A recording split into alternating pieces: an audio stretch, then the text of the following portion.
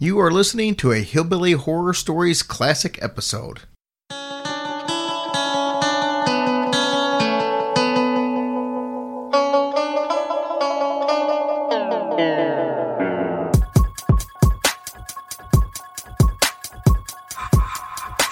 It's about to be a fun ride. Follow along, watch as we slide. Paranormal just hit the lights. Goosebumps all through the night. Mixing just a little bit of twang. That girl sure can't do a thing. Together, hillbillies go insane. Laugh so hard it'll hurt your brain. Podcast you won't ever change. These two here, they got the recipe. Sit on back and listen in to some of our darkest mysteries, eh? Welcome to Hillbilly Horror Stories. And now here's your hosts, Jerry and Tracy Polly, and their dog Ninja. A long, long time ago, I can still remember how that music used to make me smile. And I knew if I had my chance that I could make those people dance, and maybe they'd be happy for a while. But February made me shiver with every paper I deliver. Bad news on the doorstep, I couldn't take one more step. I can't remember if I cried when I read about his widowed bride, but something touched me deep inside the day the music died. So bye-bye, Miss American Pie. Drove my Chevy to the levee, but the levee was dry. And them good old boys were drinking whiskey and rye, singing, this'll be the day that I die. This'll be the day that I die. All right, and welcome to episode 55. 55. I'm alive. We want to thank everybody for giving us a very special one-year anniversary. We've gotten record-breaking numbers on the show. Very much appreciated. And you guys have been very kind in your remarks and iTunes reviews. Yeah, thank you so much. For the most part. Yeah, but most of you have been really nice. And thank you guys. That was the fun show to do. Had a good time doing it, and we're ready to get on to the next. Yep. So let's jump right on into this. I want to give some shout outs real quick. Obviously, first and foremost, military and the civil servants around the world, no matter what country you're in. Thank you so much for what you do. Thank you, and God bless you. I want to give a big thank you to Jeremy Collins. You just heard Jeremy in a little intro. He is the host of a podcast we listen to. It's an actual podcast, but he also runs the Facebook page, or Facebook group, I should say, by the same name, podcast we listen to. And they've done wonders to try to bring you guys together as far as communities. So there's like 14,000 members constantly going up, and it's fun to be in the group and associate with everybody and get to talk to everybody. And Jeremy has actually asked Tracy and I to be on his show. Thank you, Jeremy. That's so nice. So we'll be recording that very soon, and it'll be out probably in the next week or so. So thanks for that. Good. We've got one new patron. We obviously aren't retiring this week. Amber Chitwood. I had to make sure I said that right. Thank you so much, Amber, for contributing. Thank you, sweetheart. We appreciate you so much. Some iTunes reviews. Mostly good. So we've got... Guess who got picked on again? That's okay, though. So let's start with the good ones. We got Kate Duncan, 83. We have J3NN Gone. Pretty cool. Mm-hmm. Then we've got Rita Orson. I don't know if that's her last name or if it's like two people. R. Staten. Could be Staten. I think it's Staten because it's got two T's. Miss Blakeston. And then we've got Scary Horror News. That's horror, not horror. Scary Horror News. I like that. And you said you had a story for us contact us. Send us an email because I'd love to get you on the air, either on our Patreon show or on our regular show. Yeah. So contact us and talk to us. Hurry up, too. Ricky Harris 21, Aunt Jer, Tripcon, Peg Jones, Big Tex Dave. Now, those are the good ones. What, the good reviews? Those are the good reviews. Now, we had a couple that was odd. Now, we had one that said Journeyman James. All it said was he gave us 3 stars and said something to the effect of, liked it, but. And then it said you had to go and say something bad about Trump. Well, let me explain this to you. This is not a political show. We don't have any difference who the hell the president is because they're all going to do the same shit, take handouts and not accomplish anything for us. Trump has, though. So I don't care if it's Trump, Obama, Clinton, any of them. As far as I'm concerned, my little life is going to continue on the same way no matter who's there. So I really don't care who's in office. So if we make a joke about Trump or a joke about Clinton or a joke about Obama, that's what it is, a joke. I don't even remember that joke. It was like 15, 20 episodes ago. Oh, It was well, forever. of course I don't remember. I remember because somebody else made a comment at the time. The bottom line is, if you're listening to a show for paranormal or if you're listening to a show for rock and roll or whatever, that's what you need to be listening to, not for our political beliefs, because we really don't have any political beliefs. So, to be honest with you, Well, we've got political beliefs, but I don't have any political beliefs. you just don't give a crap? No, I just don't give a crap because nothing I care about is going to matter to them guys. Yeah. That's just the way it is. Things are going to run the way the handout people want it to run, and that's just the way it is. So, therefore, that's the way I feel about it. That's why I don't even bother to vote. I've not voted one time in my life because I don't feel like that my vote's going to make a bit of damn difference. Even if the person I wanted gets in, it's not going to make a difference. So that's pretty much it. That's not true. That's but true. Anyway. That's 100% true. We're not going to get into an argument. The bottom line is, Mr. Journeyman James. We appreciate that you listen. I don't appreciate it at all. If you're going to drop the show because we made a Trump joke, more power to you. See you, bye. Oh. So that's my thoughts on it. Now, we do have one more. Smoking Chimp. I'm sure that's aptly named. He made another personal comment about Tracy and how horrible she is and how she just ruins the flow of the show. Look, here's the deal, people. We are not going to be for everybody. We're not Jim Harold's show. We're not some of the shows out there that are really, I guess, serious on the topic. This show is meant to mix paranormal with comedy. If you don't like that, unfortunately, this was probably not the show for you. But I think from what we see on our many hundreds of other reviews, most people like what we do.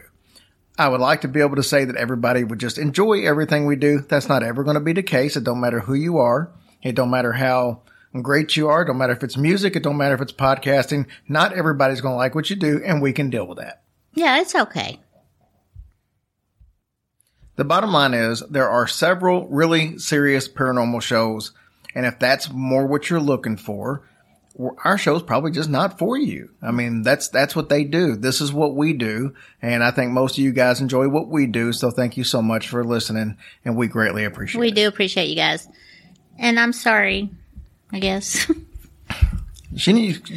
Everybody can send Tracy a message and tell her to grow some balls and quit being so petty over here. Sometimes you just got to say what's on your mind. Hey, look, I don't expect great reviews all the time. We're going to get some negative reviews, and I'm all for that. Once again, as we discussed with Dina Marie, there's no need to make it personal. If you don't like the show, put out a review that said, you know what, just don't like the show. It's not for me. 3 stars. Fine. But when you start naming people and start saying this person has a horrible laugh or this person makes ignorant comments or this person ruins the flow of the show, it's unnecessary.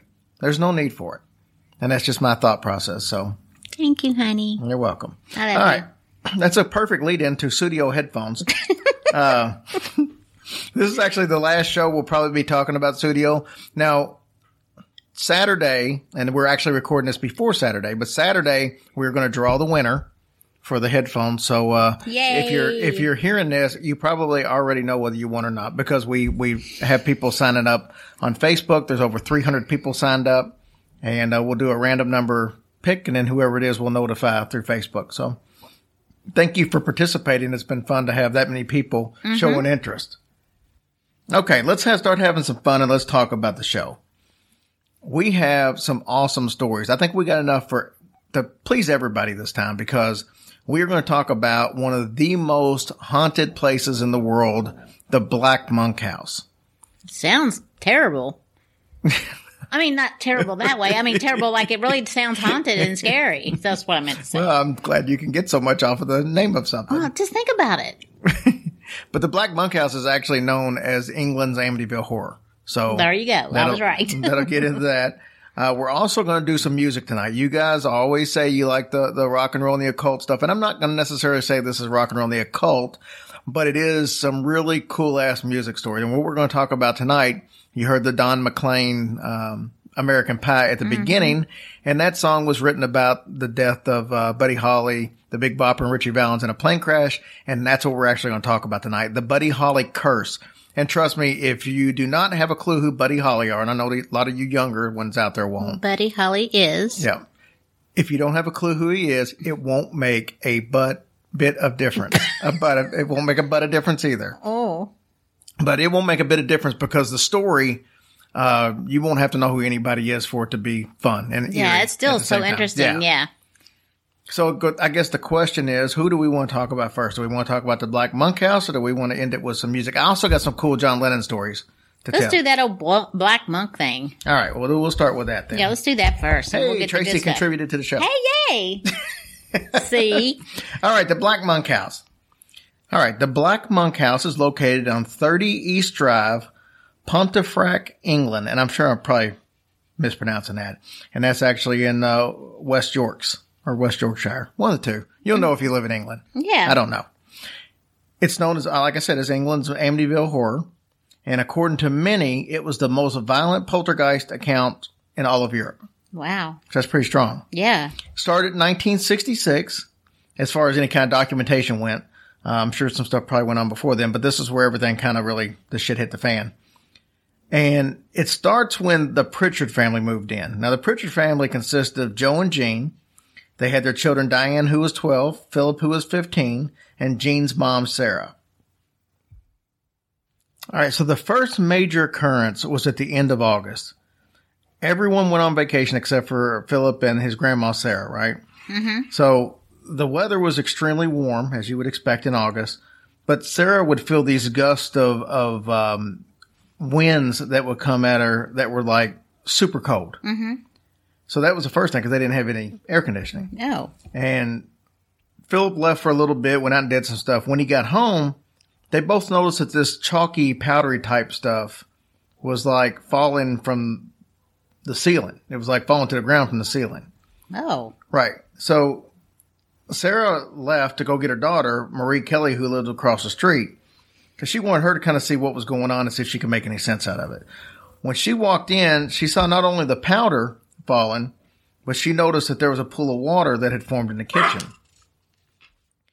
Now, a neighbor noticed that there was a commotion going on outside, and she had knew that there was some recent happenings in the house. So she decided to just come on in, or he decided, I think it was a he decided to just come on in and walk through the house. He turned off the main water main because he just assumed there was a leak somewhere. Yeah. He did that. Then he called the water company and informed them that he thought there was a leak, so they'd come out. Well, the water company came out. They examined the pools of water. They couldn't find where there were any leaks anywhere. And then the pools just kind of stopped appearing like hours after they started. Wow, weird. Yep. And then later that night, around 7 o'clock, Sarah and she heard her grandson yelling from the kitchen. He's like, "It's happening again." She goes in, and on the counter, there was a mess, complete mess. It was made up of sugar and tea leaves and a bunch of other stuff that had just been spilled over. Now, both of them witnessed this, and then at the same time, they both witnessed the tea dispenser. The button on it was pushing in and pushing out, pushing in and pushing out. So it was spraying tea everywhere. By itself? Yes. Ew. That's funny. Obviously, there was a concern because they don't know what's going on. That's so crazy. Sarah screams, "Stop it. Stop it, you dang tea maker. And at the time, she hears a real loud bang came from behind her. So she opens the door where she thought the bang was coming from, but there was nothing there. Then the hallway light came on by itself. Then a cupboard began to shake, and it started causing all the cookware and stuff inside to rattle. So Sarah and Philip decided they were going to leave the house.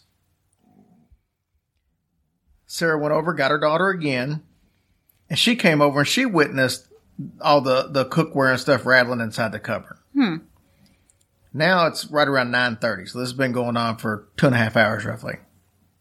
Everything had kind of stopped, and her daughter decided that she was going to leave them so they could get some sleep. Well, unfortunately, when Sarah went in to tell Philip goodnight, a chest that they had, a chest of drawers, or Chester drawers, as we discussed, it started violently shaking and rocking back and forth. By the time the rest of the family got back from their little vacation, everything had stopped. So there was actually no kind of strange occurrences or anything happening at the time. Maybe somebody was just wanting to cook in the kitchen. Dang.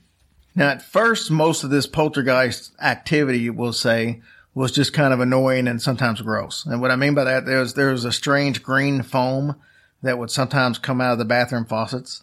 Oh, gross. That is gross. Yeah, potted plants would get pulled up from the roots and tossed down the steps. Oh, that's just rude. Yeah. There would be pictures that became slashed, like inside the picture frame, they would just like get slashed in half. Yep.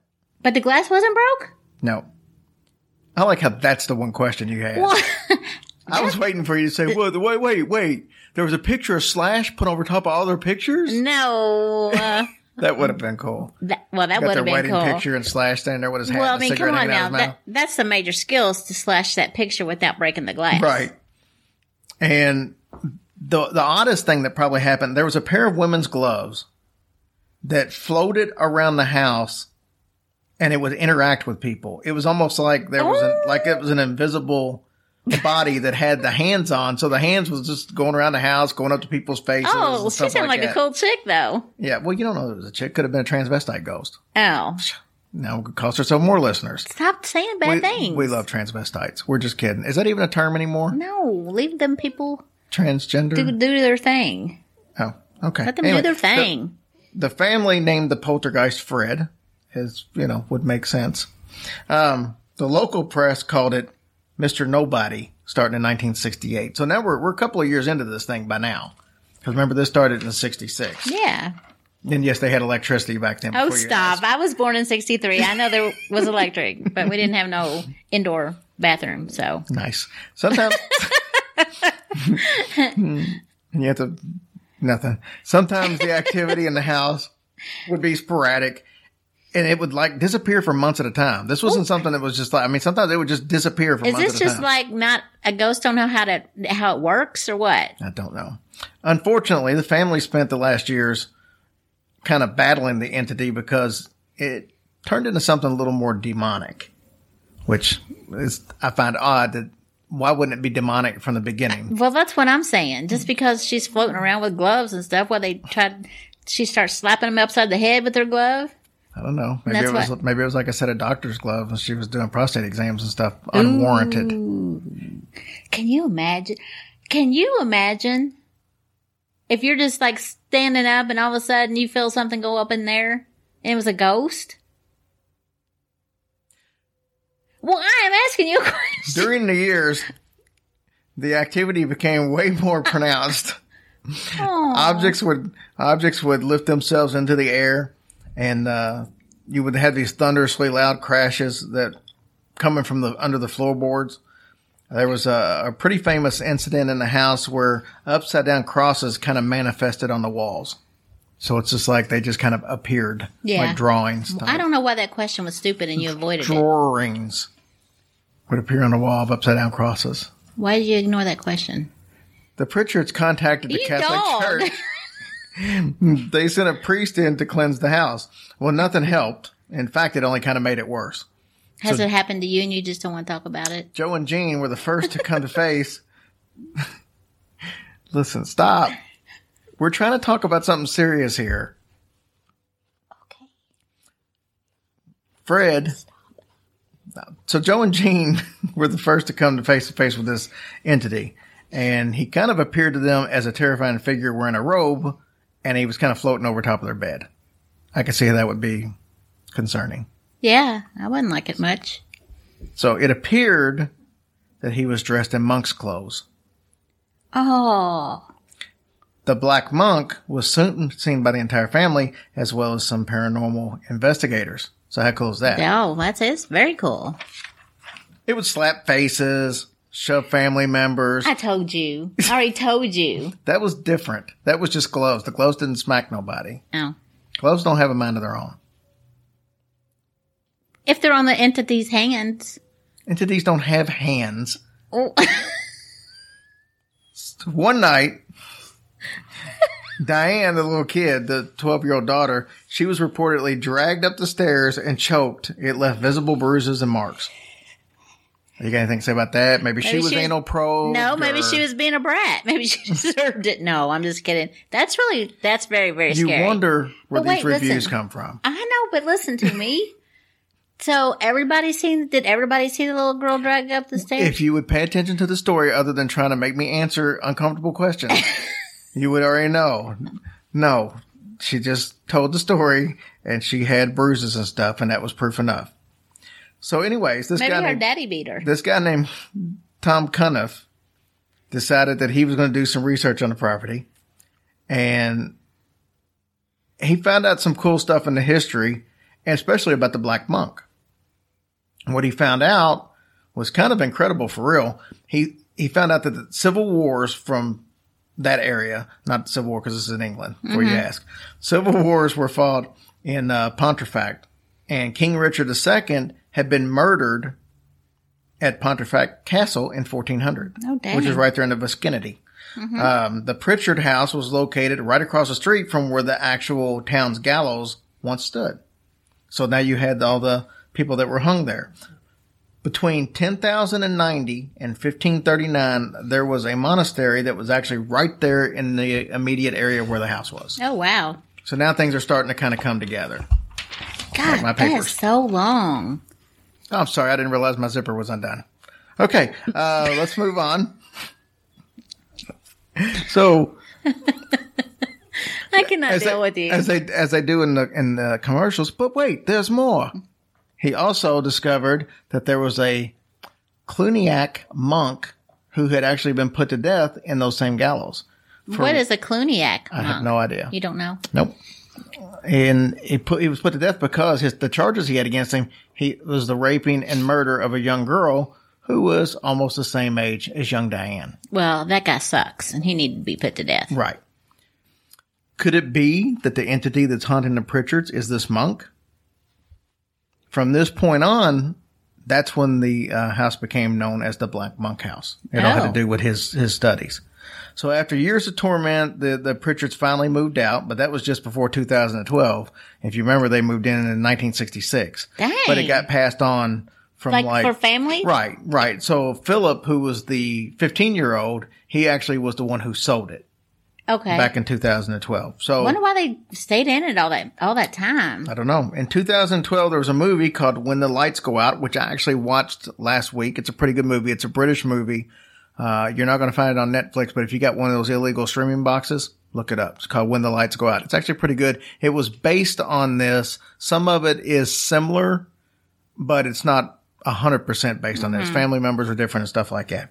But what was funny about this whole thing is that Philip Pritchard sold the house to the producer of that movie. And the director was Jean Pritchard, his mom. It was her actual nephew, so that was his cousin. So they actually kind of knew about the house and everything. And so they ended up buying the house, plus they made this movie, which I don't think the movie was actually shot at the house. Now, one of the neighbors, Carol Fieldhouse, said that she happened to see Philip doing some yard work. So she went up to him and said, hey, I know you sold it, but she assumed that he sold it to his nephew who was deaf because she said she had been hearing the TV blasting all night long. And he told her that it was empty. Oh. And then she said he kind of turned pale and said, oh, God, it's happening again. Oh, gosh. No, oh, God. You almost had it.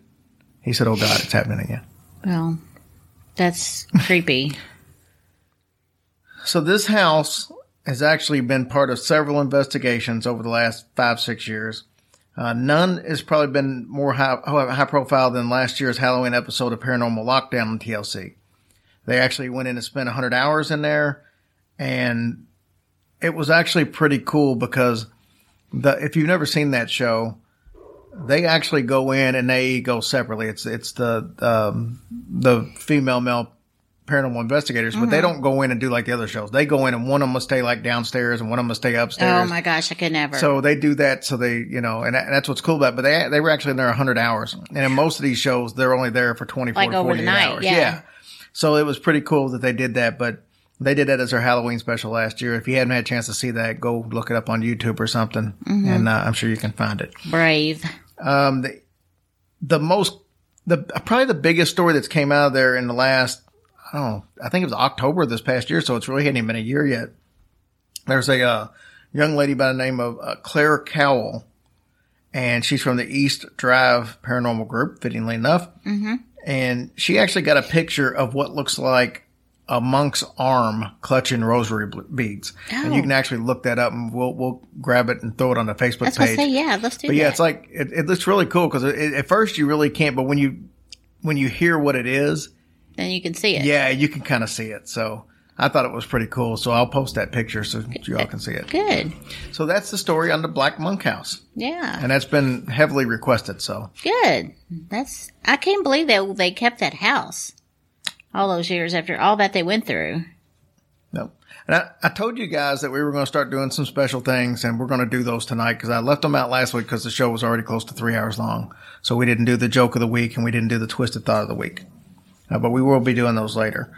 What I do want to do is bring on a special guest. There's a show out there, a couple of shows that I've been listening to lately, but one of them is The Medium Matters. Mm-hmm. And Chantel and Marie do a fantastic job on that show. And it's another one of those podcasts that right before they started, they kind of reached out to us for some advice. And then when the first show was up, they called us and said, hey, can you listen to it and give us some feedback? Well, now they got 9 episodes out. They've started to hit their stride. And I thought it would be fun to bring them on the show and talk a little bit about their show. And these young ladies are super fun to talk to. So I think you're really going to enjoy them. All right. We are joined by a fairly new podcast. I say fairly new. They've got 9 episodes up. But it's really gotten a lot better from start to finish, like most new podcasts. They've got their ground now. And I wanted to bring them on the show to introduce them and kind of let you guys know that I really like this show. And I think that if you listen to it, you're going to like it too. It's a little different than most of the shows we have on, but that's what I like about it. It is different. There's so many shows that touch on the paranormal and stuff like that. This is a little different in the fact that the show is called The Medium Matters. We have Chantel and Marie on the phone, and I wanted you ladies to come on here and talk about your show and talk about what makes it different from the other shows that are out there. And I think what makes it different from my viewpoint is the fact that it's taken from a medium standpoint, which I don't know of any other shows out there really like that. Oh my God, yes. And can I just say, this is Chantel for all the listeners, but can I just say I'm so excited and fangirling to be on Hillbilly Horror Stories with my bestie Marie. Oh my God. You guys don't know. She nearly tackled me this morning because she was so excited. And all day she's been like this little girl at Christmas and just couldn't wait to open up her present. It's Hillbilly Horror Stories, everybody. Come on. That's awesome. Love it. Yeah, we really appreciate you, Jerry. Oh, it's no problem at all. You girls have I say girls like you're, 13 or something. I'll take it. You ladies have a really good show, and it's really insightful. And I've learned a lot from listening to your show on things that, to be honest with you, I didn't even know existed. For example, touch on Reiki for me. Oh, man. Well, no pun intended. We'll touch on it. So Marie and I have been doing Reiki for a couple of years. And she actually shanghaied me into doing it because I was so afraid of anything that had to do with spirit or, you name it. I had a very healthy fear, and I'm sure you're familiar, Jerry, from listening to the episodes. But Reiki really is energy healing, and you can do it hands-on with a client in person, and it's about clearing and rebalancing the chakras. And so that's what Maria and I do, and we do it with crystals. We do it, and let me just clear this up for anybody that's not familiar with Reiki. There's literally nothing special about us as practitioners outside of we're just ridiculously gorgeous. But, but I mean, we're just a conduit. So the energy flows through us and is transferred over to the patient, and that energy flows where it needs to flow. So we have no control over that. We are guided by our spirit guides and by that client's spirit guides, and that's how we know where to go. Well, let me ask you this, because you just roughly mentioned your fear. That comes from we're going to say a Ouija board experiment gone wrong. Can you talk a little bit about that? Yeah, absolutely. So, like a lot of stupid kids, I was like 15-ish, and a friend and I thought it brilliant to play with a Ouija board, and we did, and unlocked a whole mess of stuff that it was just pretty nasty what ended up coming out of that. And there was a lot of paranormal activity in our home at that time, and for fear that my mom would know what was going on, I kept this Ouija board in like a gift box under my bed, and unfortunately a lot of my possessions ended up sitting right on top of this Ouija board. Like, stuff would disappear, and I'm like, where the hell did my necklace go, or, you know, whatever it is, and it would be sitting on that box under my bed. But I mean, you know, it was just a really creepy time, and it left such a healthy fear in me. And I don't have that fear so much anymore. Now I have I have a lot of respect for the paranormal. Oh, she's the boss now. I have a lot of respect for sure. And I don't dabble in anything. If there's something I want to learn about, then I take the time to research and to truly learn it with somebody that is incredibly knowledgeable. So I'm very responsible about it now. And I will never, ever touch a Ouija board in my life again, like this life or any other life. But yeah, it was super scary. I mean, I used to get touched all the time. I would have bruises on my body. And I mean, just, it was really negative. The environment was always really heavy and just thick with negativity. And it was super creepy. I don't even know. like I think I might, be really good friends with the parents, because it was so scary. Well, you know, I've talked about it briefly before, but I've had a very horrific experience with a Ouija board, and yeah, I'm not a big fan of them. I know people who use them. I know people that swear by them, that, oh, there's nothing wrong with it if you do this, if you do that. There's everything wrong with them. I don't have any desire to come anywhere close to it. And like I said, Tracy doesn't even know my story. It's just not something I talk about. So yeah, but it's not something I want to deal with. If I walk into a place and they're using a Ouija board, I'll walk right back out. Oh, I'm right there with you. I avoid that aisle in the store every time. I don't even walk past it. I'm like, nope, Parker Brothers or whoever the hell put that thing together. Hell no. There's no way in hell. However, I'll say, because of that, I am where I am now.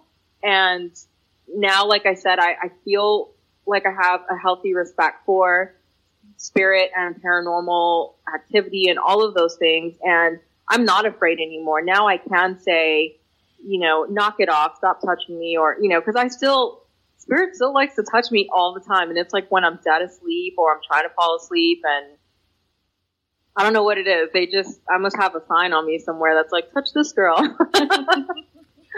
So it's, appreciate your spirit. But, now I have a lot more control, and I have set a lot of very healthy boundaries for myself.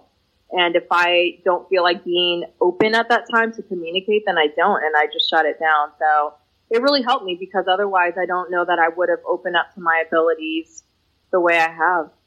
So when did you actually open up to your abilities to where you knew that you were a medium? I'd say it's been in the last couple of years, probably like a little over 2 years ago, when I finally, when Marie talked me into doing the Reiki class, and it was like a flood of energy. Like I've described it before, but that doesn't even do it justice. When you do a Reiki class, in each level, they have what's called an attunement, and that's done by the teacher. And it puts you in a position where your abilities are opened more. You are more open to receive that universal energy, if you will. And so when she was doing my attunement in my level 1 class, it was like I was bombarded by so much energy. And I remember sitting there while she was doing, performing that ceremony on me, and I was wincing because there were so many people coming at me all at once. But it was really like oh, hey, welcome home. It's about freaking time.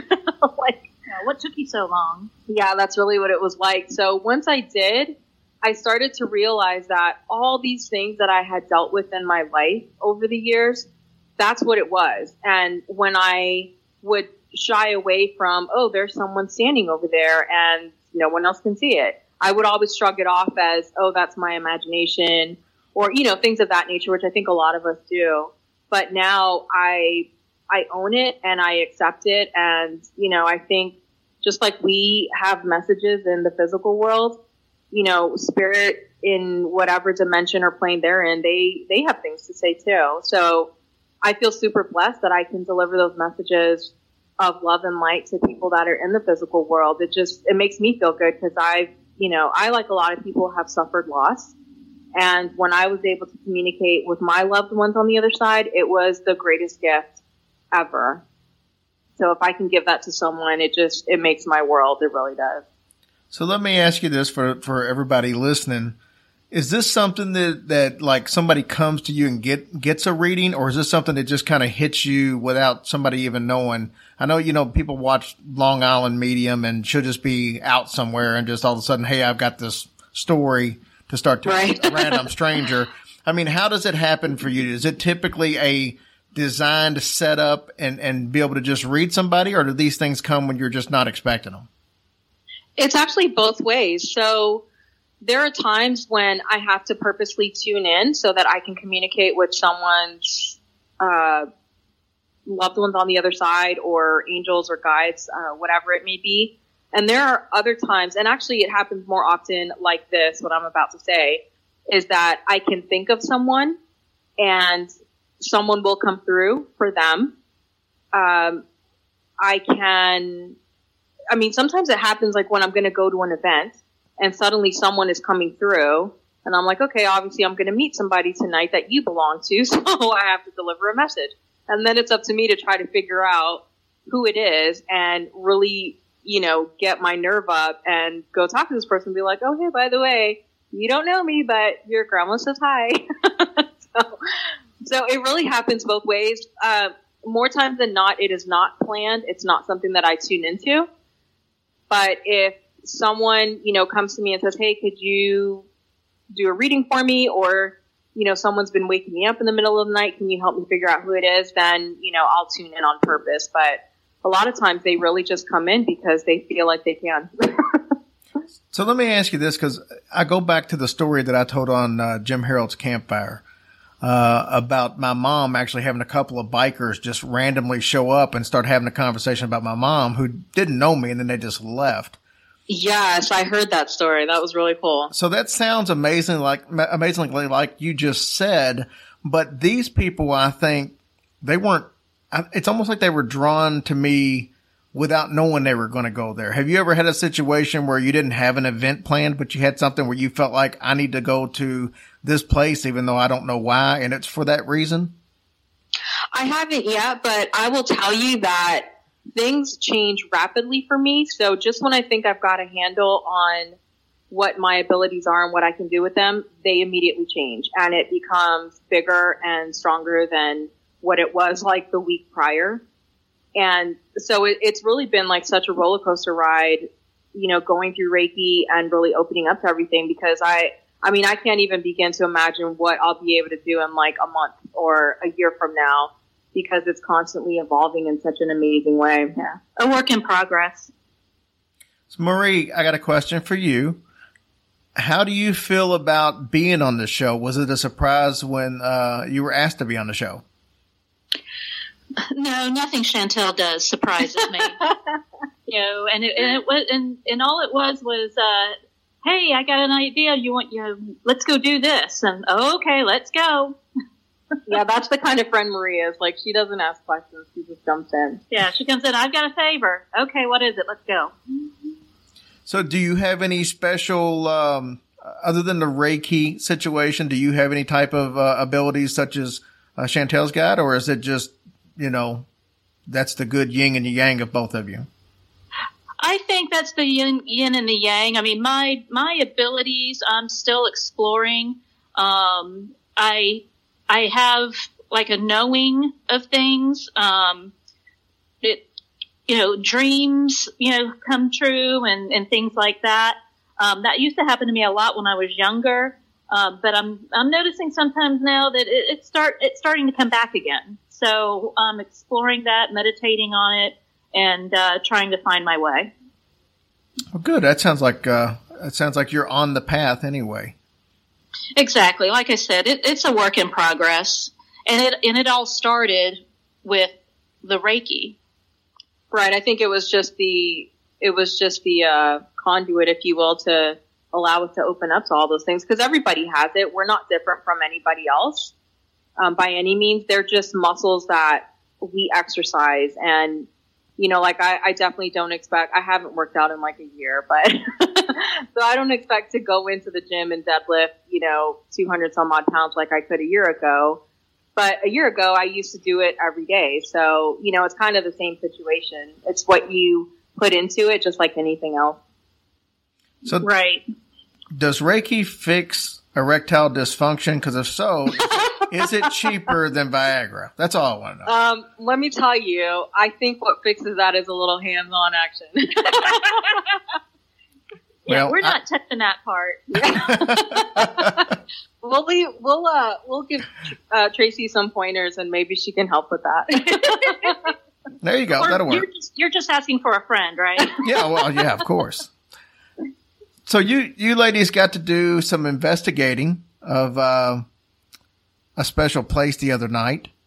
And, oh my gosh, yes. You ran into some people that I deeply respect. Obviously you do too. Tell us a little bit about how that night went. Oh my God. I'm going to fangirl all over again because so I'm a huge fan of that show, Ghost Brothers. And I told Marie when I started the podcast that I had this idea. I saw that here locally in Pensacola, they were going to have a Comic-Con and they were going to have a celebrity guest, Ghost Brothers, who were going to participate in a ghost hunt. And I told her that I really wanted to do the ghost hunt. But more than that, I wanted to apply for a press pass so that I could interview the guys because, holy crap, what an amazing opportunity. So that didn't work out, but we did get to go do the ghost hunt, and it was so much fun. It was really amazing to be there. And, they were seriously the nicest guys ever. Nothing pretentious about them. They were not divas. They were there like they had nothing else to do in the world. And they would just, spend eternity there with us. Yeah, they were what you see is what you get. They were so nice. Yeah, absolutely. So it was a lot of fun. It wasn't quite what we expected. And I think, part of that might be that I watch a little too much TV. So I'm thinking I'm going in there, to sit in a room by myself. But realistically, I knew that wasn't going to happen. But it did, however, pique our interest where we're going to work with local societies so that we can start doing some investigations, because I'm a huge, like I said, I have a lot of healthy respect for paranormal. But I also have a lot of curiosity. There's things that haven't been answered for me through meditation or through my conversations with spirit. So, there's just a lot of exploration that I want to do. And it's super fascinating to me, just like, so many listeners. Yeah. You talking about the Ghost Brothers. That's actually one of the few, I guess you could say, ghost hunting type shows that I watch anymore. I used to really get into Ghost Hunters when it first came out, and then I'd watch a little bit of Paranormal State, but I just kind of oh God, I used to love that show. Yep, I lost interest just because of the fact they all started becoming a little too I don't know, set up, it looked like. And then, Right. Yeah, I would agree with that. And, you know, I know they came down, Ghost Hunters actually came down for the Halloween episode at Waverly. And I heard tell through a lot of the Louisville Ghost Hunter Society that there was a lot of stuff set up during that show. And I kind of lost interest after that to just, you know, well, I can't really believe anything that's on there. But I have found a recent, I guess, interest in some of the newer shows. I like Kindred Spirits. I like Paranormal Lockdown. And I like Ghost Brothers. And it's like you said, they just seem real on that show, which is my reason for liking them. Oh, yeah, and they definitely are. I'm fans of those shows that you mentioned, too, Kindred Spirits and Paranormal Lockdown. And, you know, and I remember Katrina from Paranormal State. Yep. And, I mean, all really good shows. And I feel like you know, after a certain point, it does start to feel a little bit staged. But, yeah, these guys, I mean, I'd be so devastated to find out that their show was not legit. But That's mean, not a thing. I know. I know. No, they're the best. They're the very best. So, yeah, I'm a huge fan. So I have roped my buddy Marie into going and doing some investigations with me. And so hopefully we get to play with a lot of fun toys out there. We did meet the REM pod, Jerry. I'm sure you heard that in the episode. Mm-hmm. The fourth Ghost Brother. And I was like, oh my God, the REM pod. I gotta admit, I got a little excited when I saw the REM pod also. I know. Well, It lights up and it's shiny, and I mean, what's not to love? Tracy and I are going to be at Scarefest in Lexington at the end of September, and they're actually 2 of the 3 are going to be there as well. So I'm hoping to get an opportunity to talk with them. Oh, heck yeah. I hope you do too. I think I've seen some stuff for Scarefest, and it also piqued my interest. I'm like, oh my God. So I'm just at the point where I'm like, I want to be everywhere and touch everything and talk to everybody. And so I need to just chill. Like, I need to slow my roll. And we just need to win the lottery. I know. It's so hard because there are so many of those things going on. I mean, earlier in September, was that can't remember, Day of the Dead or whatever that is. They're going to be in Louisville, so it's right up the road from us. And Linda Blair is going to be there, and then a couple other people, but that was the one big one there. And then Freddy Krueger, Robert Englund is going to be at Scarefest, where we're going to be at. Oh God, I'm so jealous. But yeah, I would love to be able to do both of them, but we can only do the one just because schedules, and you know, it makes it tough. But maybe one day we'll be full-time podcasters, and that's all we'll do. Yeah, man, I'm all about it. You just wait till we win that mega money from the lottery. I'll take care of you. We'll travel around with the Ghost Brothers. Ladies, it's been fun having you on the show. Tell everybody how they can find your show. Well, so many different ways. You know, there's the obvious Skywrite, Carrier Pigeon, Smoke Signal. But the show is hosted by Blog Talk Radio, and you can go to blogtalkradio.com/The Media Matters. You can also find us on iTunes and Stitcher. And, you know, we appreciate every single follow on Twitter and Facebook, and you can find me there at Media Matters, and you can also email me at themedium@themediamatters.com. Well, thank you, ladies, so much. You have a great show. I can't wait for some of our listeners to actually experience it. Do me a favor, if you listen to the show, send them a message, and more importantly, help them out. Get on iTunes, leave a review for the show, because that's going to help them get seen. We preach about it all the time on here, but it's really especially helpful for a brand new show. So jump on there, but let them know on Facebook, let them know on Twitter that you listened to the show and you liked it. So if you just want to send me a tweet and tag Medium Matters in it so they can see it, I'm sure these young ladies would be very happy to know how many people are listening to their show.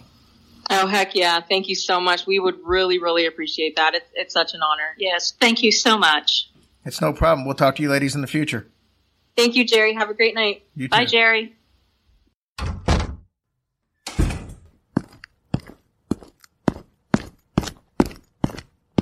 No, not you, not now, no. I don't have time for this. Aw, why not, Mr. Smith? Are you afraid somebody's going to find the body? Or perhaps you have a roast in the oven? What's the hurry? No, nothing like that. It's just that... Then tell me, why were you running from us? Running from you? No, I wasn't running from you. It was more like I was running to something. I don't have time for games, Mr. Smith. What were you running to? I want to know now. Yeah, sure. No big deal, man.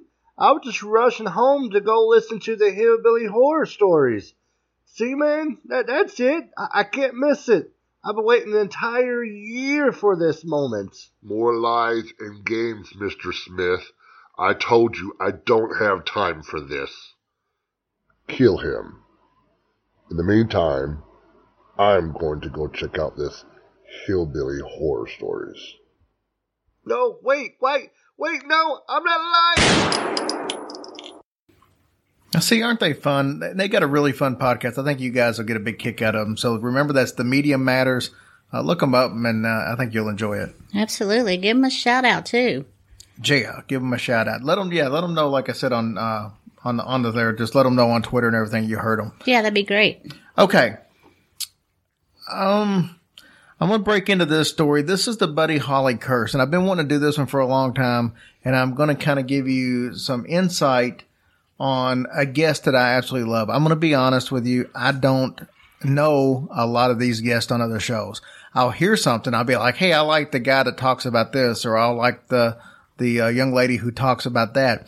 But to be honest with you, I don't know their names, and I wouldn't have a clue who any of them are. With exception, there is one guest that I have heard, I don't know how many times. He's been on Jim Harold. He's been on, I can't even name all the places he's been on. He's been on so many. But he is a music aficionado. We've talked about him on this show, a gentleman by the name of R. Gary Patterson. If you went back and listened to the very first Rock and Roll and the Occult show, we talked about Robert Johnson selling his soul to the devil at the crossroads, and we told a story about R. Gary, about how they had dug up some of the dirt at the cemetery, and then they had a bunch of bad luck and stuff go on from there. This guy was somebody that I really looked up to as far as rock and roll stuff. Most of the stories that I talk about on here, I heard from him first. He's the gentleman that came up with the term the 27 Club for all the musicians that died at 27. That was him. He coined that. Why am I telling you this? Because I wanted to get him on the show this week. And when I went to try to reach out to him, I found out that unfortunately Gary had passed away in May. Yeah, it's so sad. I was very disappointed, to say the least, because he was the one person when it comes to rock and roll and curses and stuff like that I really looked up to. So what we're going to do tonight is a little special tribute in our own way to R. Gary Patterson. We're going to tell you the Buddy Holly story, but I'm also going to play some snippets instead of doing it myself from actual Gary. So Gary's going to kind of help me tell the story, if that's okay with everybody. So sounds good. I told you in the beginning that you won't have to know who any of these artists are, and you'll see what I'm saying as we get into it. So most of you younger people, I'm assuming, will not know who Buddy Holly is, but I bet you know the song American Pie that was on earlier. And that's what that song was about. If you notice in the lyrics, it says the day the music died, and it says, talks about February and all that. And that's because this plane crash that killed the three young men actually was February 23rd, 1959. And that's where most of the lyrics from the song come from in the beginning. Anything after that is pretty much gibberish in the song. And Don McLean, who wrote it, actually will tell you that it was made to not make sense. Mm-hmm. It wasn't designed to make sense except for that very beginning. Here's the story we got. So Buddy Holly, big hits like Peggy Sue, Ray Vaughan, That'll Be the Day, dies in a plane crash February 3rd, 1959, right outside of Clear Lake, Iowa. They had just got through doing a show there, and we'll talk a little more about those shows in a second. He was killed along with an artist by the name of J.P. Richardson, which was more commonly known back then as the Big Bopper, and Ritchie Valens, and a pilot by the name of Roger Peterson. Buddy was only 22 years old.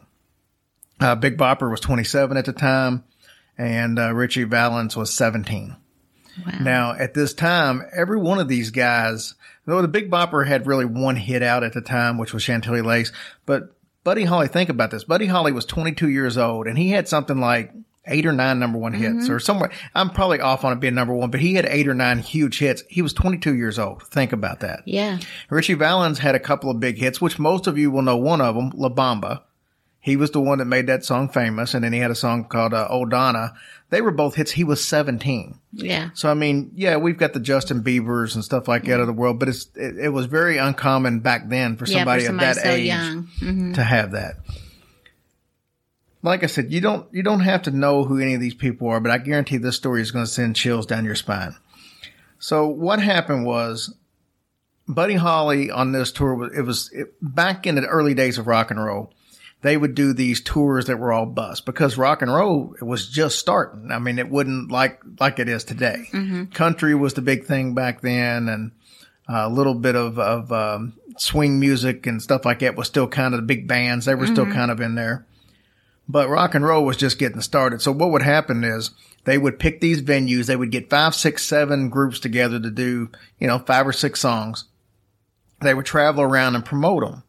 And that's what one of these was. It was called the Winter Dance Party Tour. And they were hitting places like Fargo, North Dakota, and, Cedar Lake and all these cold ass places. And right before they started this tour, and Buddy didn't want to go on this tour. His wife was pregnant, and he decided that, he was just going to not do anything. And pretty much his management kind of made him do this tour. Wow. And on top of that, Buddy Holly's band was the Crickets, and it was a couple of friends of his that he grew up with.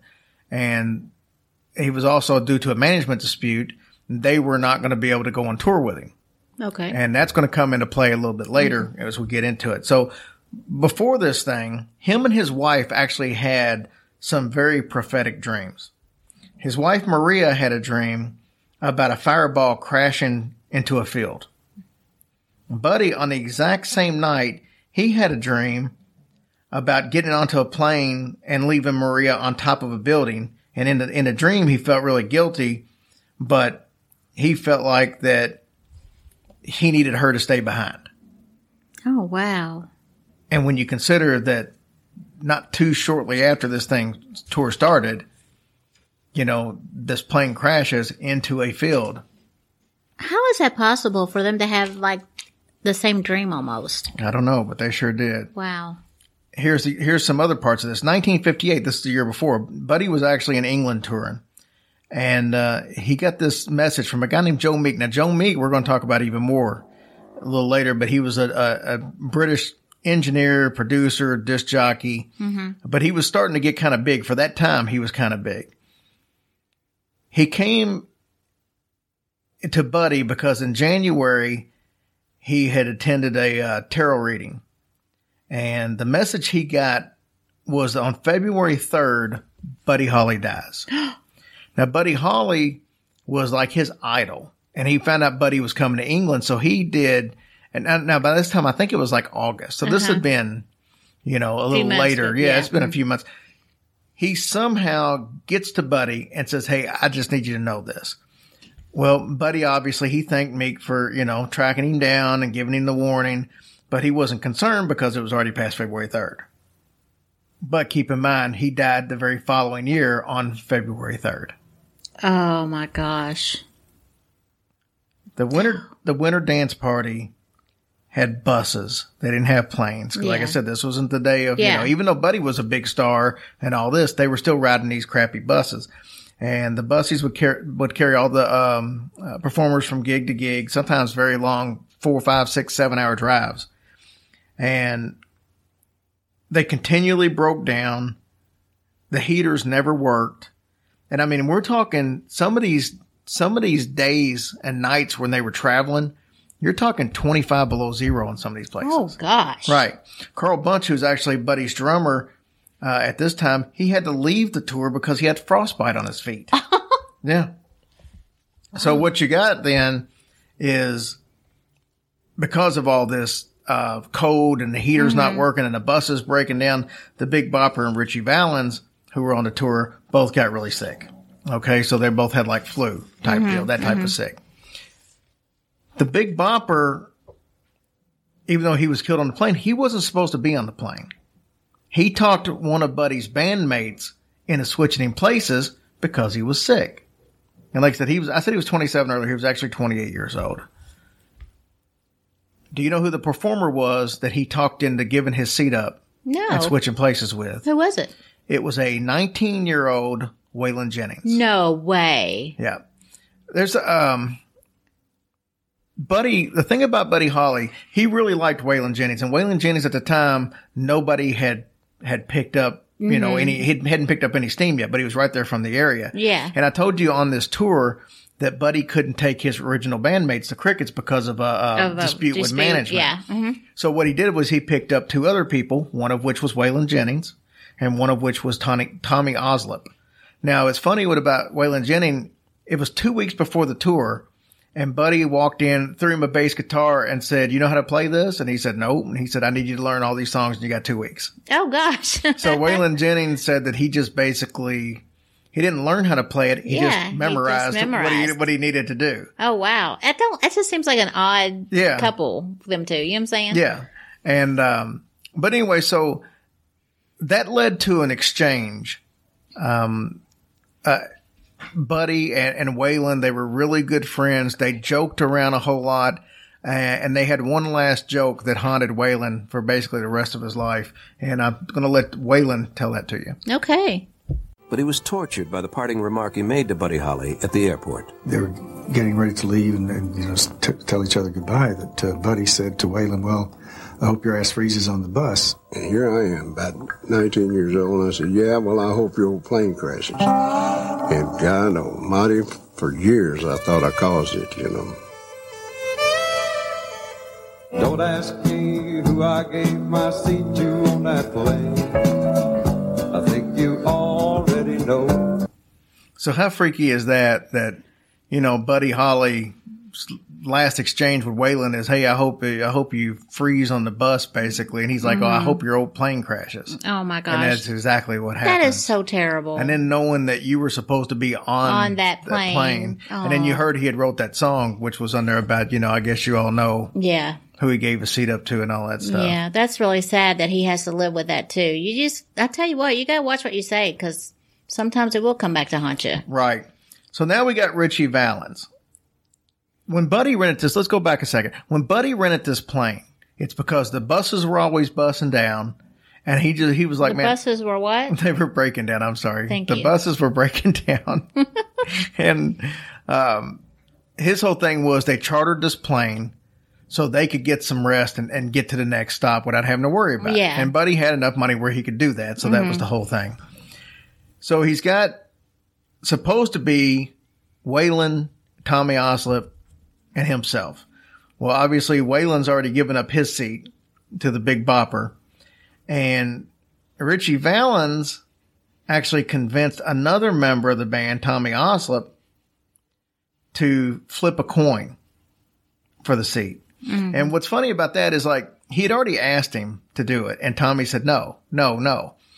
And they get ready to go, and Buddy Holly said, "Hey, Tommy, will you go back and make sure we got all the equipment, everything we need and all that?" So he goes back to make sure they have everything. Mm-hmm. And he runs into Ritchie again. And Ritchie's like, come on, man. You know, I'm really sick, man. I can use the rest. Let me on there. And he said, "Okay, I'll tell you what, I'll flip you for it." Mm-hmm. So they flipped a coin, and Ritchie Valens called heads, and it landed heads up. Mm-hmm. And Ritchie Valens made a big deal about it. He was like, "That's the first time I've ever won anything in my life." Oh, bless his heart. And obviously, so Tommy decided to give up his spot.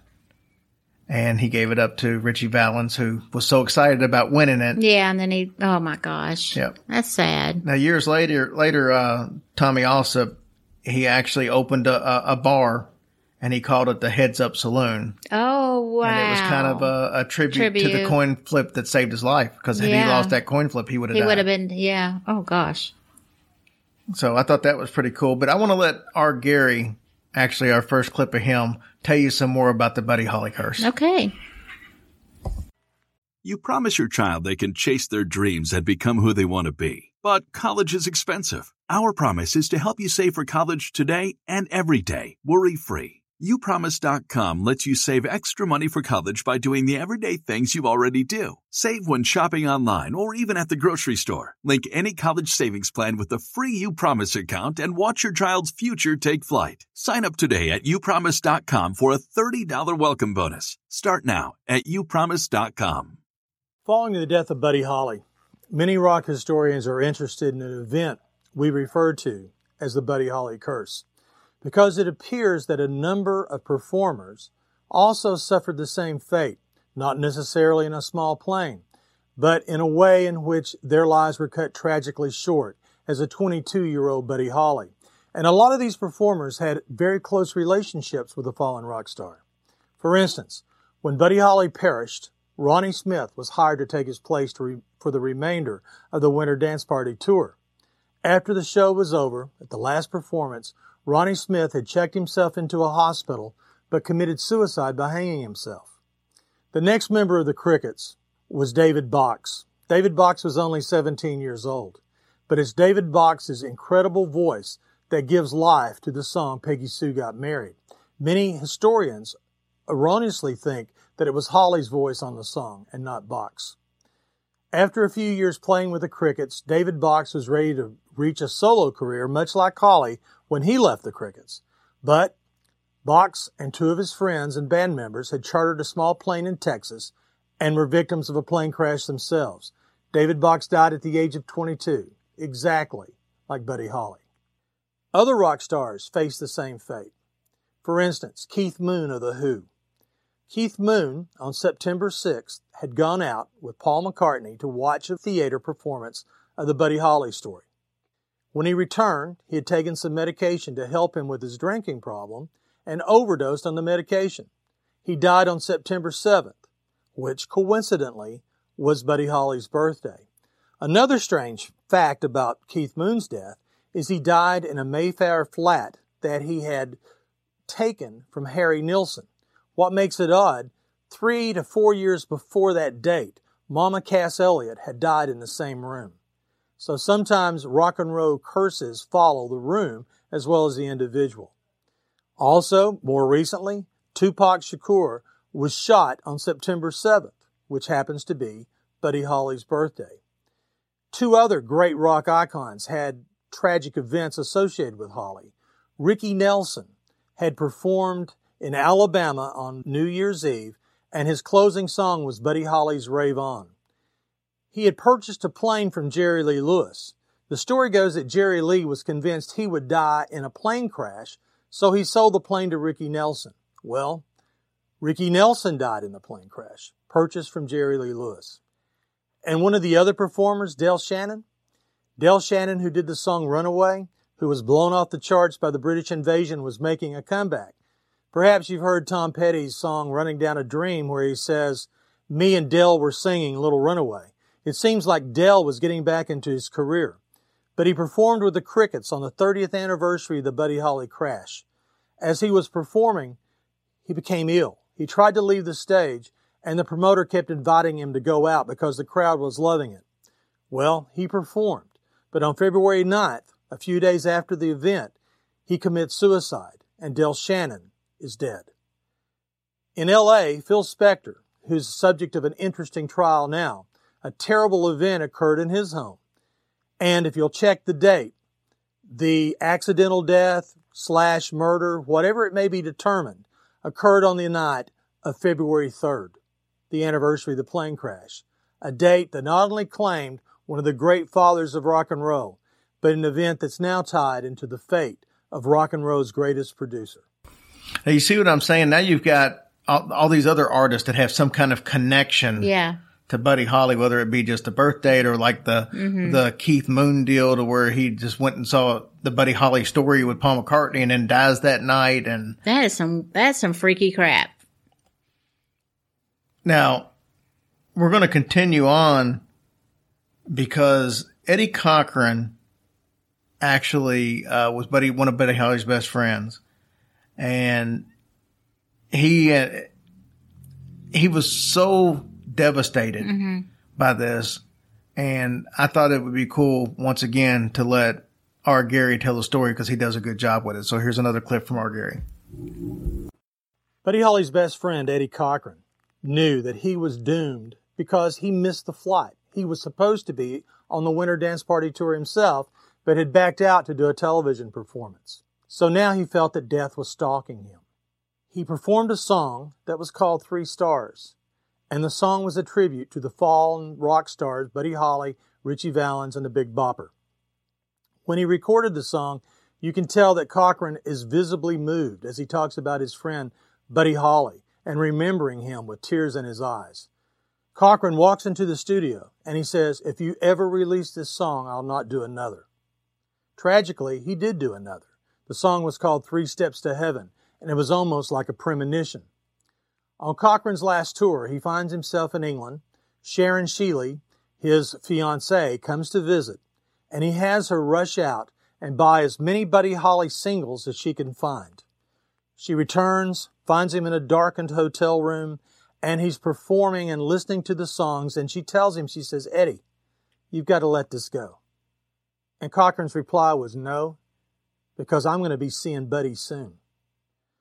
Stories go that he had actually met with a fortune teller about when he could expect to die. And that night he woke up crying, "I'm going to die and there's not anything anyone can do about it." Well, on Easter weekend in 1960, Eddie Cochran was killed in a tragic car accident that also injured Gene Vincent and Sharon Sheely. The last people to visit Eddie Cochran in the hospital in Bath, England, were members of the Crickets, who were on tour with the Everly Brothers. So now, Eddie Cochran had joined his friend in rock and roll heaven. But the story doesn't stop there. Other rock stars met the same fate. Out of Texas, Bobby Fuller sent a tape to Buddy Holly's parents, and that tape in turn was sent to Norman Petty, who was the engineer and producer of Buddy Holly's great hits. So, Bobby Fuller, following in the West Texas sound, worked with Norman Petty in Clovis, New Mexico, but soon found his way to Hollywood. When Bobby Fuller and the Bobby Fuller Four come to Hollywood, they take a sensation in the song called "I Fought the Law and the Law Won." Now that song was written by Sonny Curtis, who was a guitarist in the Crickets. Now, Bobby Fuller, good-looking, very talented, was carrying the mantle of Buddy Holly, and then a strange event occurs. The phone rings at his apartment at 1 o'clock in the morning, and Bobby Fuller had brought his mother to stay with him in Hollywood. He borrows her car, tells her he'll be back within an hour or so, but he doesn't come back all night. Later, that next afternoon, and into the evening, she hears his car return, but no Bobby. She finally goes out and she finds her son's body stretched across the front seat. He had been badly beaten, doused with gasoline, and when the police looked at the situation, they told Bob Keane, the founder of Delphi Records, who Bobby recorded for, that Bobby Fuller was just another rock and roll suicide. What was odd was that you really can't drink gasoline while you're alive. You regurgitate it. So what became a suicide was more likely murder. The last song that Bobby Fuller recorded was "Love's Made a Fool of You," which coincidentally was written by Buddy Holly. Bobby Fuller's death occurred at the age of 22. And see, I always found that fascinating with the whole Bobby Fuller thing. And I mean, there's even more details we can get into. Delphi Records, there's some stuff we could talk into that. He only had 3 artists, and one of which was Ritchie Valens. The other one was Sam Cooke. And then there was another artist who was actually trying to fill in and do some Buddy Holly stuff. He was going to fill in for the Crickets. He actually, all 3 of those were his artists, and they all passed away. Daggone. So there was that connection to Buddy Holly there. And that was the end of him. Yeah, and they all had something, tragic happen to them, all at a very early age. The last thing we're going to talk about, we talked about Joe Meek earlier. I said there was going to be more from him. He's the one that gave Buddy Holly the warning, if you remember. Now, he was a huge Buddy Holly fan, and after Buddy died, he wrote a song that was called A Tribute to Buddy Holly. It was recorded by a group called The Outlaws, and he got the Buddy Holly fan club in England to listen to it, and they approved of it. So he went ahead and released it. But before he released it, he wanted to get one other approval. He kind of wanted to get Buddy Holly's approval. So he decided to have a seance to reach out to Buddy. And supposedly a message came across that said, "See you on the charts." Oh. So he took that as a chance. Well, go ahead. Put it out. So he put it out. It did okay on the British charts, but it never did anything in the U.S. Oh, that's a shame. The deeper he got into this occult stuff, the more it kind of changed him. He started thinking that there were listening devices planted into his studio. But to be fair, he actually did find some. Because he thought people were trying to steal his sound, so to speak, his technologies, his sound. And he found some. The question is, who put them there? Now, the biggest producer in the U.S. at the time was Phil Spector. Phil Spector had worked with Ronnie and the Ronettes, and then he eventually went on to work with the Beatles. He's the one that actually did the final version of Let It Be and all that. That was Phil Spector. Oh. So anyway, he actually was one of the ones that was working on it, but Phil had that sound for a long time before he didn't need to steal anything. But one time, apparently in a conversation Joe Meek was having with Phil Spector, he slammed the phone down on him, accusing him of stealing the sound. So he was starting to go a little bit nutty already. Now, obviously, like I said, Phil Spector already had the sound and he had a name for himself. He didn't need to steal anything. Yeah. Here's the twist of the story. There was a body found that was dismembered and in 2 suitcases. It was called the suitcase murders. And police wanted to talk to Meek because he knew the victim. Really? Right. Oh, they suspected him, you think? Yeah, they suspected him. Oh. So in 1967, he's struggling. The British invasion's out. You've got the Beatles, you've got the Stones and the Kinks and all that. And his sound just kind of went away. Nobody, he missed the boat. And his landlady had come by to ask him to remove, his belongings. She was evicting him. And as she got up to the top of the stairs, he blasted her with a shotgun. And she went falling down the stairs. And as a matter of fact, it was like in her back, it was still smoldering from the hot buckshot. Oh, wow. One of the assistants actually ran up to see what happened. And they got there just in time to see him turn the gun on himself and pull the trigger. I mean, all this is stemming from Buddy Holly's death? Well, as far as him being... They're just all connections. Now, what's the amazing thing about this when he shot the landlord and shot himself? February 3rd, the day 1967. He died. Oh, my gosh. That is bizarre. So I guess then they never figured out who the body... Well, I'm sure they probably pinned it on him. I don't know what happened after that, but I'm sure that he was already a nut job, so I'm sure he probably did it. That's sick. So, I've got a couple more quick stories to tell you, but first, I want to do one of our little things because I said we were going to actually do one of these every week. So we're going to go with the Twisted Thought. And this is actually, because see, this is what I'm going to do. I'm going to try to throw some other podcasts in. There's a podcast that gave us a shout out the other night, and they're actually a really good podcast. They're fairly new too, but it's called the Ghost Story Guys. And it's actually 2 authors from up in Canada, and they're really good. So I would advise everybody, if you're looking for something new that you haven't heard yet, go to the Ghost Story Guys. That sounds good. And the Twisted Thought is brought to you by the podcast, the Ghost Story Guys. Okay. So how about that? Twisted Thought. Anyone who lived in Russia in the Volga, Siberian, or Cuban regions during 1932 and 1933 has probably consumed human corpse. Ooh. Yeah. So that's the Twisted Thought of the night. Well, that's I know, disturbing. It's very disturbing. That's really disturbing. All right. So I thought what we would do right now is I'm going to tell you 2 John Lennon stories. Okay. I love John Lennon stories. These are about John Lennon reaching out after he's passed away. And, if you know anything about John Lennon as far as the paranormal side, John Lennon swears he saw a UFO. He always thought that he could come back in the afterlife. So we're going to tell you 2 stories about it. So the first story we're going to tell you, and I guess I forget that some young people out there still don't have a clue who some of these people are, as far as they'll know who John Lennon is, but they probably don't know a lot about his life. John was actually shot and killed by a guy named Mark David Chapman, who was an escapee, or recently released from a mental hospital in Hawaii. He made his way all the way across the continental U.S. to New York, waited outside the Dakota building where John Lennon was actually living. And he even had him autograph a copy of the newly released Double Fantasy album. John Lennon went off to do an interview, came back, and then Mark David Chapman hollered Mr. Lennon and shot and killed him. That guy sucks. And there's actually a very well-known picture of John Lennon signing his copy with Mark David just sitting there with this goofy-looking grin on his face. So it's kind of odd because that came about this. There was a photographer that just stood out there and was taking pictures. And then the police, after all was done, he was like, I may have a picture of the guy who killed him from earlier that day because he recognized him. So anyway, that's the story behind it. So what we're going to do is we're going to get into 1982, roughly 81. And remember, this was 1980. So now we're only looking at about roughly 2 years, a year and a half since all this had happened. Carl Perkins, who was a big-time musician back in the late 50s, early 60s. He's the guy, you've probably heard Elvis sing Blue Suede Shoes. Carl Perkins is the one who wrote Blue Suede Shoes, and he performed it first.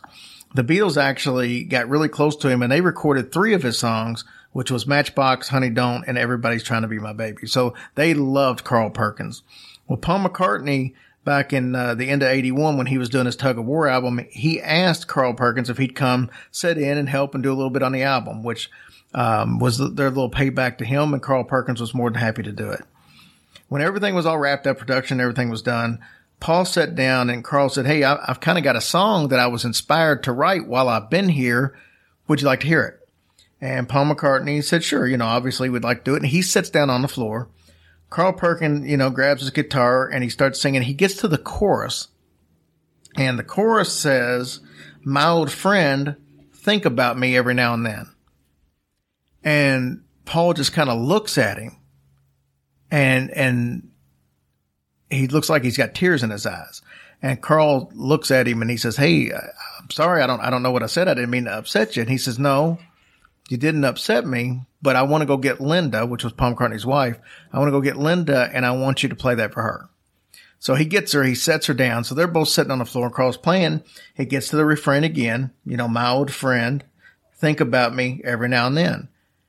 And by the time he gets to, and the first time he does it, Paul and Linda just look at each other. He gets to it the second time, and they look at each other again, and Paul gets up, visibly shaken, tears in his eye, and he walks outside. And Carl looks at Linda and he's like, I'm sorry. I don't know what I've done to upset him. That wasn't the intention. And she says, no, that's not it, Carl, but how did you know? And he said, how did I know what? And she said, that saying in the song, hey, old friend, every now and then think about me. And, he says, I don't know. I just inspired to write it. That's just what I wrote. And she said, the last time that myself and I saw John, it was outside the Dakota. He was getting ready to go in, and he turned around and he looked at Paul and he said, hey, old friend, think about me every now and then. He said that was the very last words that John ever said to Paul when he saw him alive. Oh, wow. So somehow or another, Carl Perkins sitting there writes a song that had the exact same thing. And that's not the most common thing to say to somebody. Well, no. But for some reason, he had that exact same thought. Wow. All right. Here's the second John Lennon story. John Lennon's got 2 sons. He's got Sean, who's his youngest, but he's got an older son named Julian. And John always felt guilty because Julian was born at the height of the Beatles' success. So they were not, he was not always the best dad to Julian. He kind of left him. Yeah. And he was raised by his mom, Cynthia. And when it came time later in life, Julian kind of always felt like that his newest son, Sean, because John took off like 5 years from music to just be a stay-at-home dad, to do with Sean that he never did with Julian. And Julian kind of took a little bit of offense to that, and they never did have the greatest relationship, even in adult life. And, you know, at this point in time, right before John Lennon died and his son was getting ready to embark on a musical career and all that stuff, but later in life. But right about the time before John Lennon died, he had a really heart-to-heart talk with Julian. And he said, look, if there is an afterlife and I go, I will try to reach back and let somebody know that there is an afterlife. And he said, what I want you to watch for is a white feather floating in the air. If you see a white feather floating in the air, that's me. So Very Julian starts cool. his music career, and he's got this gig to play the Royal Albert Hall. In England, that's the Mecca. That's like Carnegie Hall in the United States. That's the place to be. And he gets this gig. He's nervous as hell. The day of the show, a package arrives at his house. Mm-hmm. That's actually his mom's house, Cynthia's, but this package arrives. He opens it up. It was a Native American headdress that was given to John years ago. I think it was given to him in India, but I can't remember. But it was given to him years ago, but somebody stole it. No way. And now somebody was returning it. Oh, gosh. But what was odd about this is when he opened the package, several white feathers flew in the air and floated down. See, John done went and got his headpiece back. Right. And he had this settling feeling that his dad was there, and that was his way of knowing things would be okay. And he went out that night and had a great show. That makes me feel good inside. That is amazing. And it's so amazing how they are so alike. Like their voice, their looks, voices alike, everything. they look alike. Oh, that is such a good story. I thought so too. I love that. Okay, here's the deal. We're going to end this show, and I don't have a clue what next week's show is going to be about. So, Hey, I'm not the only one. Yeah. The difference is, come this time next week, I will know, You and you will still know. won't. That was such a good story. I know. Gosh. I love John Lennon. I love John Lennon too. And there is so much more we could talk about. And we're going to in the future. We're going to talk more about John Lennon because we got his obsession with the number 9. Mm-hmm. We've got we've already played the Just Like Starting Over, where it's got the part in there that was not supposed to be in the song. There's so many other, the UFO thing. I mean, there's so many different aspects of John that we can get into, and the whole Dakota apartment building. That's the same building that Rosemary's Baby was filmed in. And really? There's connections to that. And it's all kinds of stuff we can get. We can make ties to that, to the Manson family and all kinds of stuff. So, but we'll get into that another time because that'd be a fun story that I want to spend more time on. Mm-hmm. So what we're going to do now, we have our last little bit. We've got our joke of the week, and your joke of the week is brought by another podcast that we're going to play a little commercial for.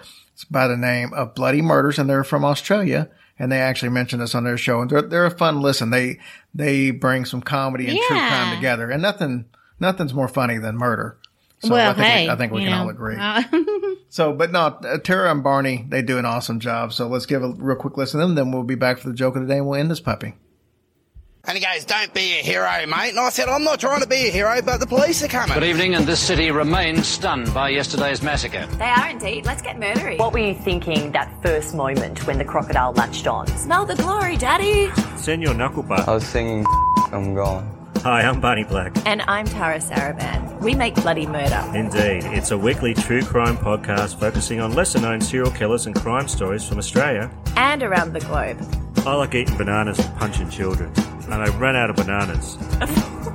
Bloody Murder is available on iTunes, Stitcher. And pretty much everywhere. All right, here is your joke of the week. So you've got this woman in Walmart. She's picking up some stuff. It's kind of late at night. She's got this drunk guy behind her. He's kind of annoying. She can hear him. She can smell him. And it's obvious that he's intoxicated. And then he just kind of looks at her and he says, "Hey," he said, "you're single, aren't you?" Well, she's kind of confused as to why he would say this. She looks down at what she's got on a little conveyor belt at Walmart, and she notices that she's got an air freshener. She's got some salad dressing and toothpicks. And she's like, "What in the hell? How did this tip this guy off?" So she looks back at him and she says, "Yes, as a matter of fact, I am single, but can I ask you, how in the world did you know that?" And he said, "'Cause you're ugly." Oh, that was so mean. That's kind of funny. Kind of funny. Guys, thank you so much for listening to us. We as we start our second year, this is it. and we greatly appreciate it. Remember, if you like what you hear and you want to hear some bonus stuff, there's going to be another listeners episode that we're already starting to record for the 1st of next month. So that'll be out. That'll be our 7th bonus episode, which means if you'd like to have 7 bonus episodes, all you got to do is sign up for our Patreon account. And I'm actually going to put that on the Facebook page. You guys keep asking me to put it on the page and I keep forgetting. So, dude, quit slacking. But you can go to the website, hillbillyhorrorstories.com, and on the donate page, there actually is where you can click on it there. The link's there. I just didn't put it on the Facebook page. So, and if any of our local listeners, don't forget we're going to be at Scarefest. Yes, because I forget every single week to say that. The last weekend of September, which I think is the 29th, 30th, and the 1st of October, Lexington, Kentucky, Scarefest. If you are in the Cincinnati, Nashville, anywhere, Indianapolis, that area, they're coming from everywhere, in that 2-3 hour radius. Mm-hmm. Come out and see us. It'll be fun. We got a little table set up. Robert Englund, Freddy Krueger is going to be there along with 1,000 other people. What's that one guy's name? The clown guy? Sid Haig. He's not going to be there. Oh, he's not? No. He's going to be at, Days of the Dead in Louisville, actually next weekend. Oh, dude, I didn't know he wasn't going to be there. Yeah, he's not going to be there. Eddie Munster may be there. Yeah. Great. He looks the same too, man. He ain't changed a bit. He does. We got a picture we should post with us and Eddie Munster a couple of years ago. But yeah, come out and see us, man. We're going to have t-shirts for sale out there, and actually they'll be cheaper than what you can get them on the website. Not that I don't want you to buy t-shirts before then, because if you show up in a t-shirt, that's pretty damn cool. Oh man, that would be awesome. Yeah. But yeah, it's going to be fun, and it is a lot of fun. Our friend, a lot of us have multiple friends. Embalmist Bree from Twitter, she's actually got the booth right next to ours, and we confirmed it today. We got the booths next to each other on purpose like months ago, and then we found out they were changing stuff for fire marshal rules because they're expecting a bigger crowd than normal. They said that their pre-sale tickets are 3 times what they were last year already. No kidding. Yeah. So, we found out that they moved us, but they still kept us together. Oh, so good. Yeah, we found out today. But yeah, come out and see us. It'll be, for some of you who know both of us, we'll be right there next to each other. It'd be really cool. Yeah, that'd be great. We would love to see you guys for sure. Thank you guys so much, and we will see you next week. Love you guys.